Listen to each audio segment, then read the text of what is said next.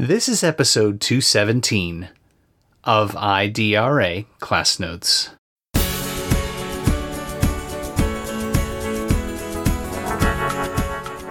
In terms of being able to have confidence going into this work, it is very hard to work against a really big system of a legislator that can be very confusing and daunting.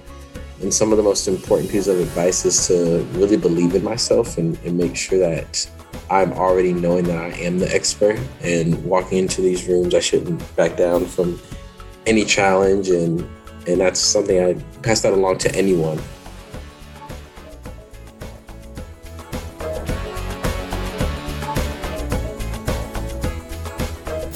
Hello, welcome to episode 4, the final episode of our special series featuring reflections from the inaugural cohort of IDRA Education Policy Fellows. During this podcast series, you have heard, and during this final episode, you will hear from our amazing fellows, Dr. Altheria Caldera, Cristina Quintanilla Munoz, Araceli Garcia, and Thomas Marshall. Please check out their bios and the work that they did during the fellowship using the link in this podcast. The fellows will share their reflections about their 9-month fellowship experience, including what they learned about state-level education policymaking in Texas, what it's like to be an advocate of color fighting for students of color in the state, the good, bad, and ugly of the 87th Texas legislative session, and in this episode, their thoughts on the future of advocacy, advice that they've learned, and their personal plans post-fellowship. My name is Morgan Craven. I'm the National Director of Policy Advocacy and Community Engagement at IDRA, and I'm so excited to host this podcast series for the last time. Welcome, fellows. Are we ready to start the episode? Yes, we're ready. Yes. Awesome. Thomas, let's start with you. I would love to know what stands out to you as a significant piece of advice that you got about your advocacy work, and what advice would you share with other students, advocates, scholars, community members, industry experts who are interested in doing policy advocacy work? Oh my goodness, this question. The amount of things that I can think of and really, really impactful pieces of advice I can think of. There's so many. I'll start off with first one is, Morgan, I heard you say this for the first time, is that everyone is a policymaker. And I was like, that's so profound. And I thought that was the coolest thing that I ever heard, because it's really true. It's something that is the truth. And anyone who is upset or wants to change something within their community or within anything, whether that's like a stop sign or like a road sign, anything like that, you are a policymaker. You are able to be involved in this work. I have learned and received a lot of pieces of advice that have helped me grow personally and professionally.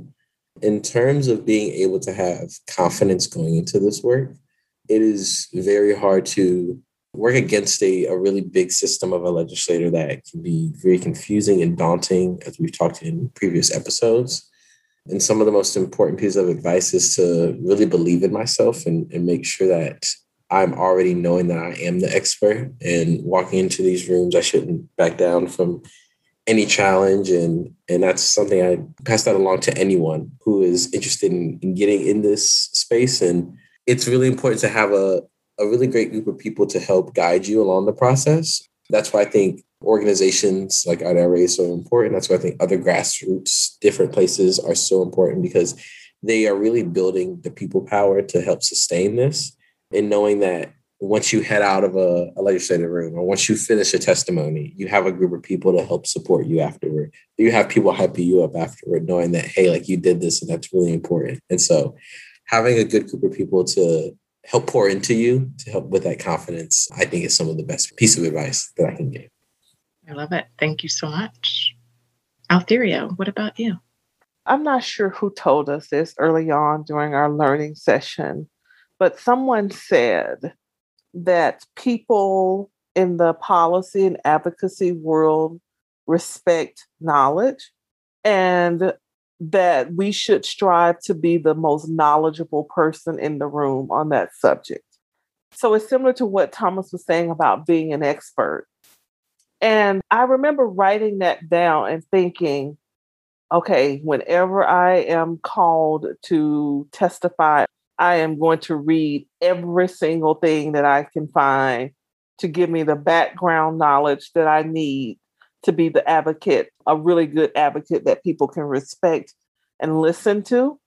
And I think being a part of IDRA kind of gave me some street cred anyway, because people look to IDRA to be a source of knowledge. And so that was one of the things I took with me all the time. I spent significant time reading and learning about these issues so that when the moment came, I would stand a chance of being the most knowledgeable person in the room. And I was always looking for angles that someone else had not thought of or a perspective that had not been included. So I think that was one of the best pieces of advice, to be a person who holds lots of knowledge in a given area. And a piece of advice that I will pass on to others who may be getting into policy and advocacy work is that kind of contradicts the first thing I said, but not really. Your experiences matter. Your lived experiences are valid sources of knowledge. So you might not have all the textbook learning and you might not have done all the research on an issue, but never underestimate the value of your lived experiences, because those experiences sometimes can be more moving and more inspirational than all the stuff that we get from the textbook. In that sense, that everyone can be an advocate, right? Excuse my dogs, you just heard barking. They heard something and ran out of the door. But yeah, in that sense, it opens up everyone to being able to be an advocate. If you have lived experiences that are being shaped by these policies, they matter. And never devalue those experiences for the sake of other forms of knowledge. So well said. Thank you. Araceli, what about you? What's good advice you got, and what are you passing on to others? Oh, good advice that I got that I didn't believe at the time. And I don't think that I should say which legislator that we met with who said this, but he told us that he loved being in meetings when he met with the fellows and with you, Morgan, that he loved being in meetings with such smart people because we often knew more than he did about the laws that he was meant to enact. And I didn't believe it at the time. I did not want to believe it, perhaps. But now I fully believe that.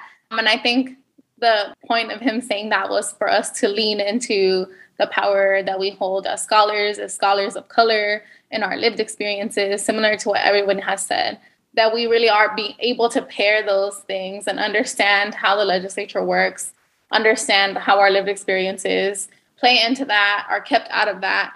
And I think that those are the things that I wish that I had believed that about myself sooner. I think I went into a lot of meetings where people called me an expert on bilingual education, and I said, I am no such thing.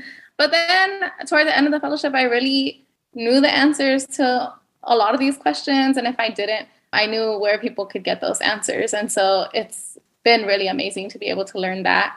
And advice that I would share with community members, students, scholars, I am one of those people who said like, oh, what does my little phone call or what does my little email actually do for these legislators? And I think that through this process, I've seen that just like anything, it does add up. There's strength in numbers, that there's many ways to get involved with advocacy. And like, I've been able to get involved in them at the legislature. But I think the things that I'm most proud of about this fellowship is that now I can explain to my mom and my dad what the Texas legislature does. And they care because I'm doing it. And so that's a way to reach people, right? Because normally my mom used to say when we were younger that if it didn't happen at HEB, which is the grocery store, or at our school or at her job, then she didn't know about it because there was simply not enough time. So if you want to reach someone, you better find them at the HEB, at their kids' school, or at their jobs. And what she was really teaching me at the time was a lesson about meeting people where they're at.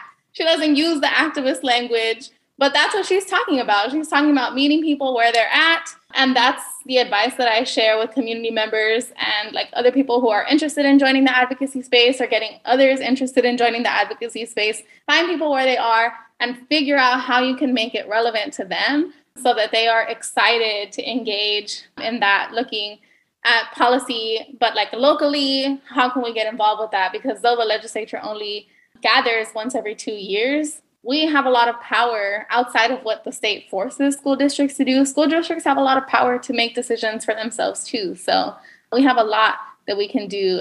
Being pushy parents, being pushy community members, and pushy students, we can get a lot done. I love it. I mean, brilliant advice. Because I think you hear a lot where people are like, meet people where they are, but then they'll do something that is completely different from that. Meet people where they are, meet people where they are. But it's just like a slight twist to what you already wanted to do anyway. But like naming those exact places, literally where people are, it just like, it honestly like shifted my thinking about some of the work that we need to do. Love it. Christina. I told you that her mom has been mothering to us all. I mean, brilliant. Love that lady. She's also a fellow. I don't know why she's not on this call. So I think one of the best pieces of advice I actually got from someone on the IDRA family, Dr. Bricio Vasquez. So he's the demographer and data scientist here at IDRA, but he's also a mentor and has been for almost a year for me.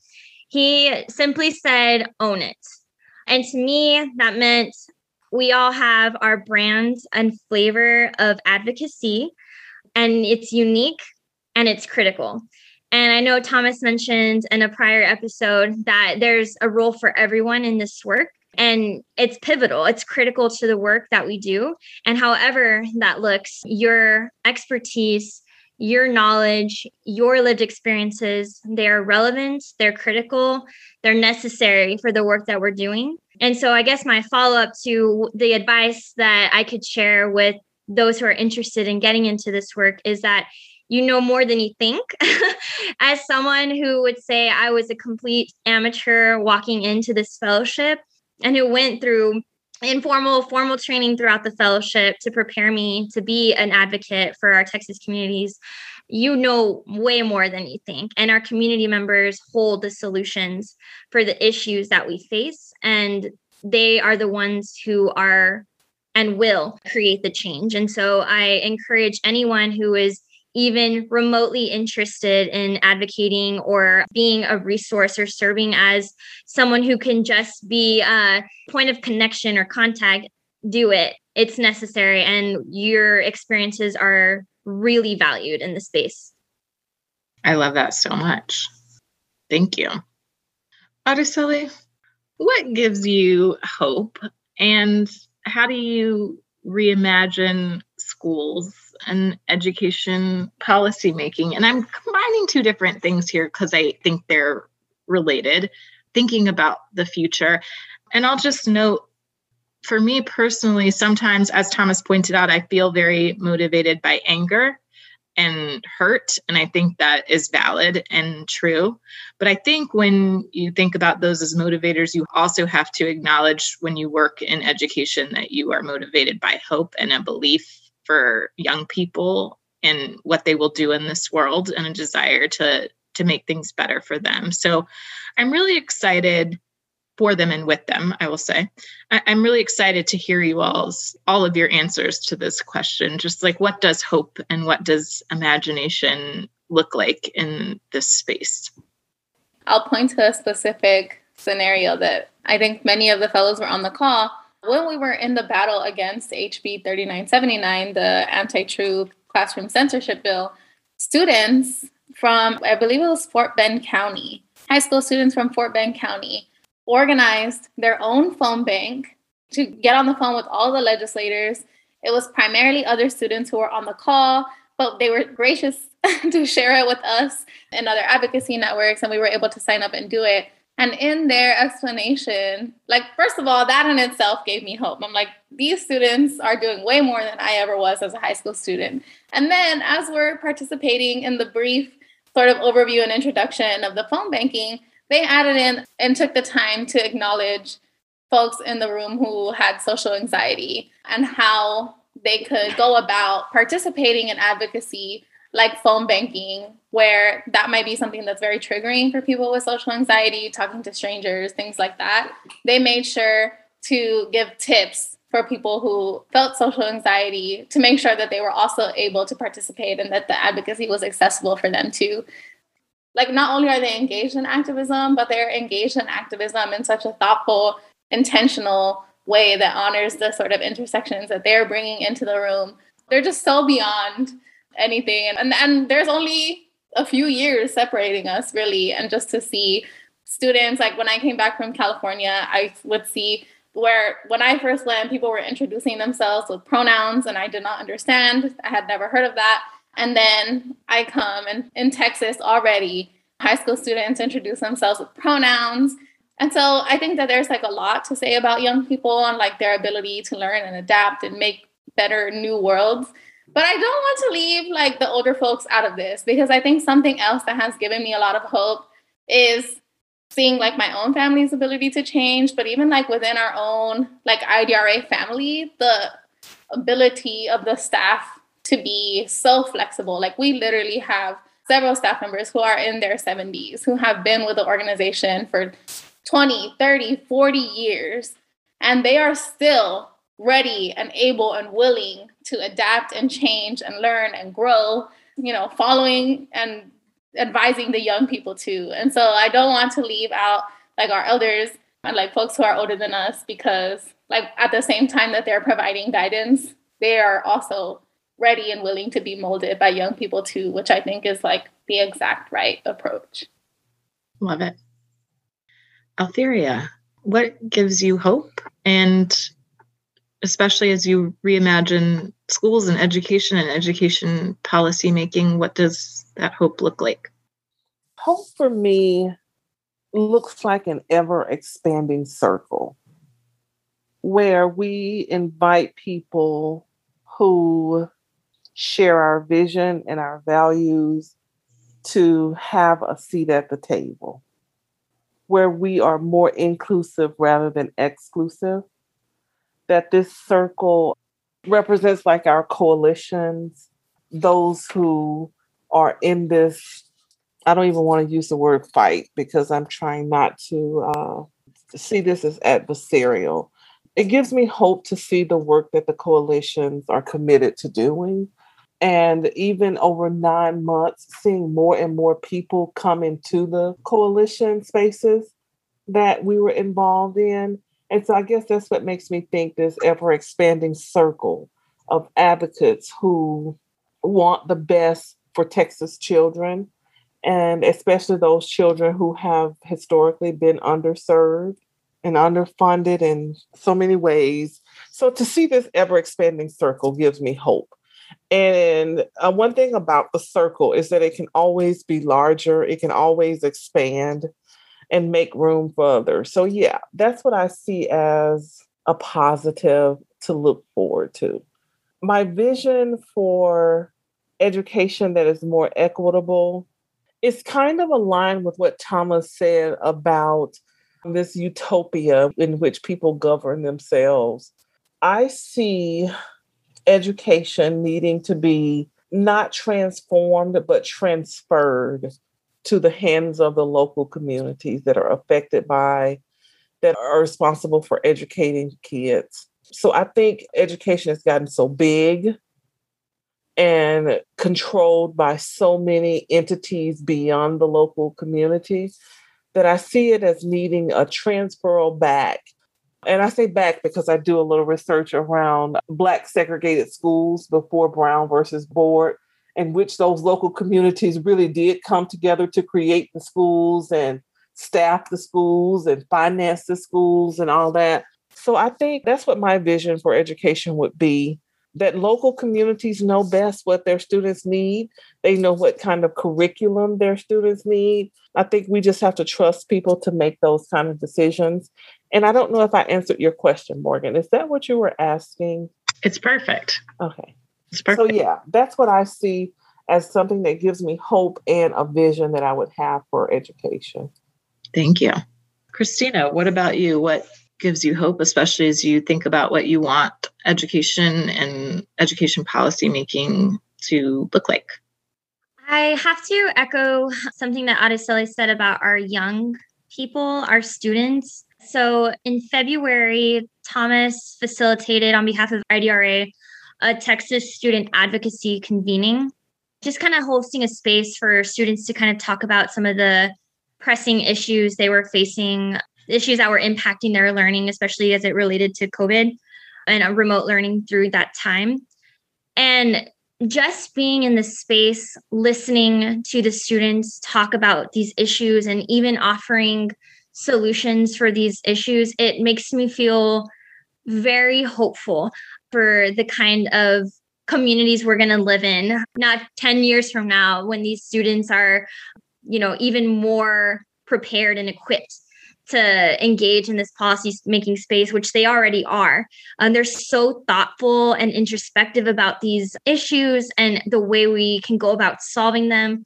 And, at some point, they know more than what we could ever know as advocates because they are the ones being impacted as students. And it's really incredible. And I felt so privileged to be in that space with students as they were really commanding that conversation. And that's kind of where I see my vision for not just the advocacy space, but the education policy making space at large is just more an increased student voice. Nothing for the students without by the students. And that is something that will always resonate with me, that will always kind of spearhead my approach to advocacy when I'm working with students and in the education policy making space, is that these young students, they have such creative solutions that often are overlooked because of their age and because their lack of inexperience as it relates to our standards as adults.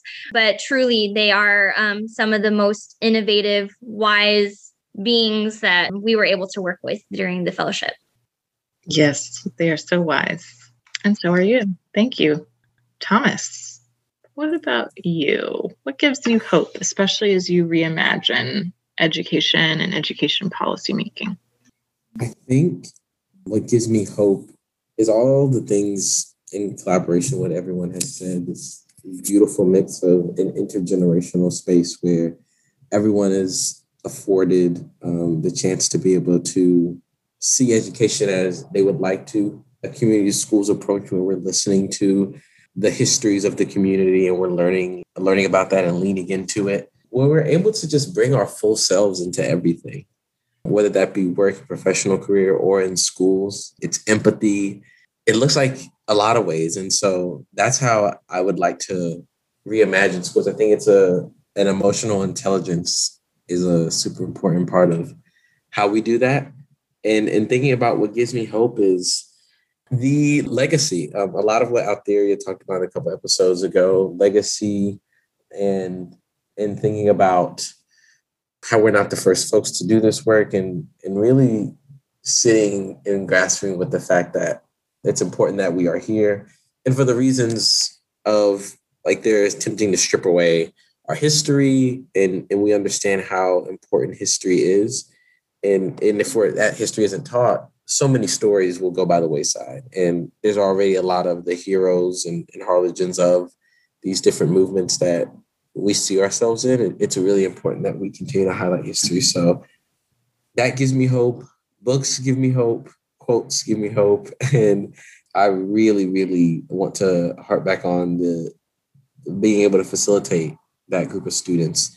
That was the most therapeutic night for me in a long time. I had never really talked about or never really said out loud the inequities and things that had gone on with being a student. Of course, just being a college student as COVID-19 on the onset, but really seeing how it affected everyone, being able to listen authentically and to have people bring their whole selves into that space was really beautiful. And that's what we have to do. We have to bring our whole selves in. That's hard. We have to make sure we build spaces that are comfortable where people will feel comfortable to do that.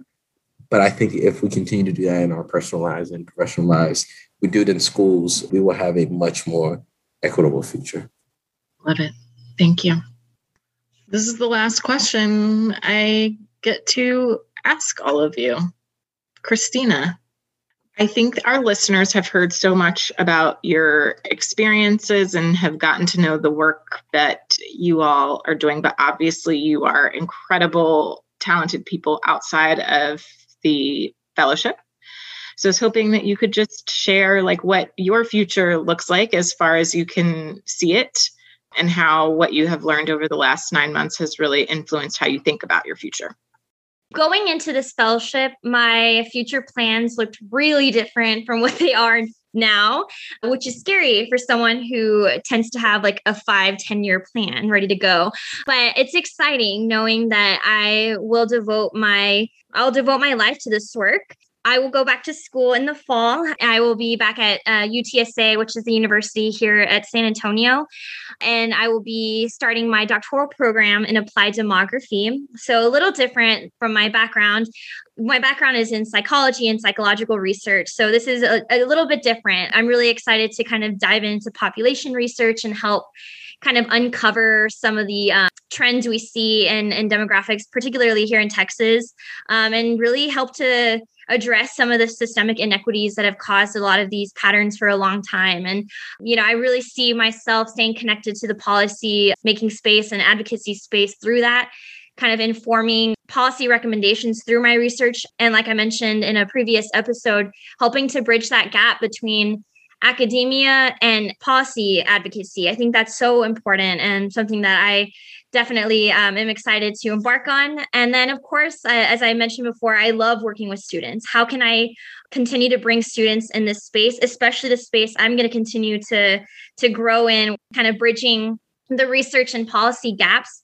So I actually, this is news to y'all. I hadn't really shared this with the fellows yet, but for the past month, I've kind of been serving as a peer mentor through an online research academy. So basically, this academy helps high school students who are interested in engaging in original research. They pair the student to a mentor who has experience, who has formal training in that particular area of interest. And I'm really excited that the first couple of students I've started talking to them about what equity is, what equity-based research is, why it's important, how you can be a researcher who informs policy. That is what's really exciting to me. And I'm so blessed that that was an opportunity that came about, but because that IDRA paved that way, I would say the fellowship in general has dramatically shifted the trajectory of my life, my educational career, my professional career. But yeah, that is kind of where I'm at right now. And we'll kind of see where the wind goes and blows me. But a 10-year plan is looking a little foggy right now, and that's okay. And that's exciting. So exciting. We're so proud of you. Really, so proud of you. Araceli, what are you doing with your life post-fellowship? What life post-fellowship? I'll be starting off, so I won't have a life post-fellowship for a few years. No, I'm just kidding. I will be starting law school at the University of Texas at Austin. Hook 'em horns for all the listeners out there. I'm excited. I always thought and wanted to be a Longhorn. So it's like coming back home to Texas after doing my undergrad in California. So I'm super excited to remain connected. I think it'll be like an inevitable connection being here in Austin, truly a stone's throw away from the capital. And I already told Morgan and the other fellows that I think now I'm always going to have bill alerts on until forever.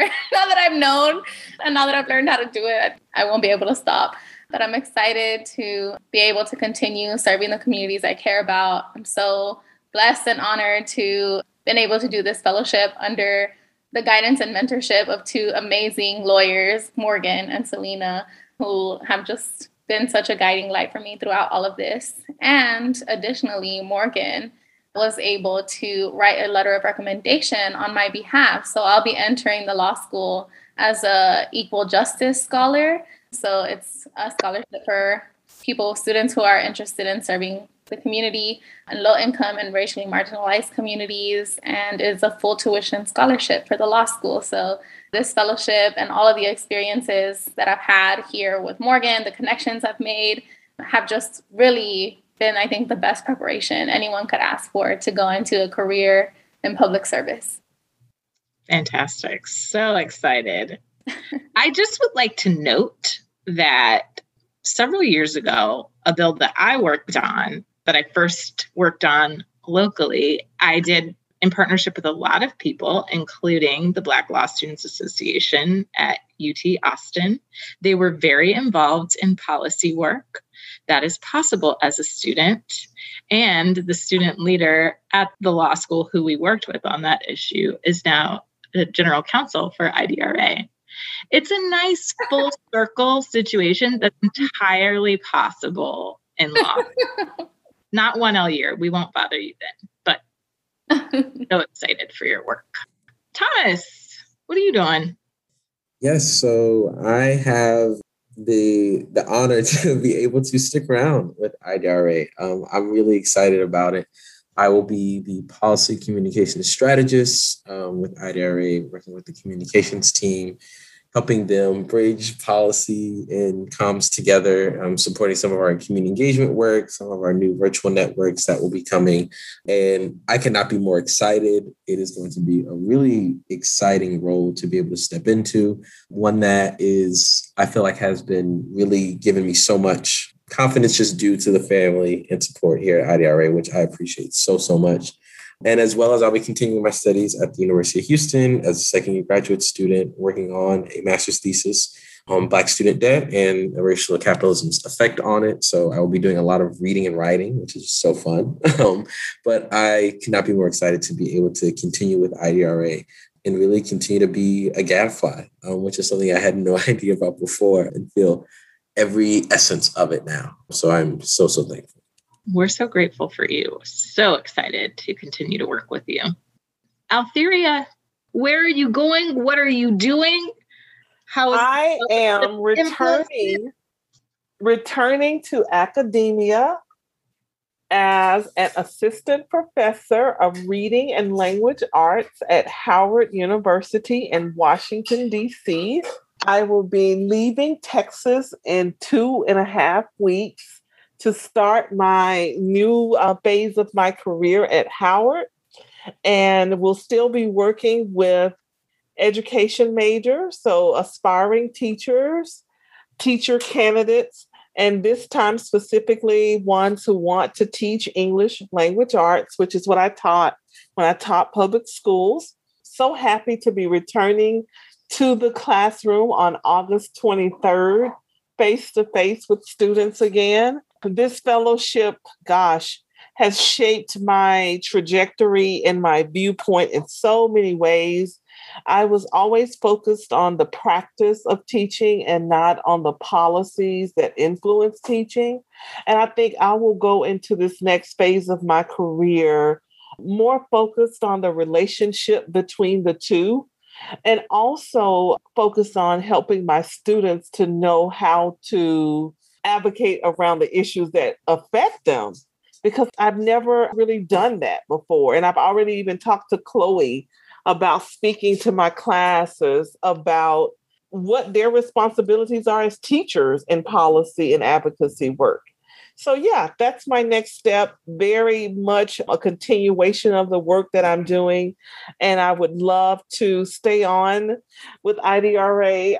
I've already talked to Paula and Selena a bit about being a consultant with EX South. So there's some possibility there that I will be doing some work with teachers and school districts and principals and all that good stuff. So really excited about what's to come in the next few months. Fantastic. So excited for you. So excited for all of you and so proud of all of you. Thank you for 9 months of your lives. It has been life-changing for me personally to know all of you. Thank you for the beautiful and thoughtful comments that you made throughout this podcast. I think it'll be really, really valuable for our listeners who are thinking about their own advocacy work, who are thinking about fellowships, who are just curious about what this was like for you. So appreciate everything. If there are no closing thoughts or comments, we can shut number 4 down. Goodbye. Love you all. Thank you for listening to IDRA Class Notes. For more information on IDRA and other Class Notes topics, go to www.idra.org. You can also send us your thoughts by email to podcast@idra.org.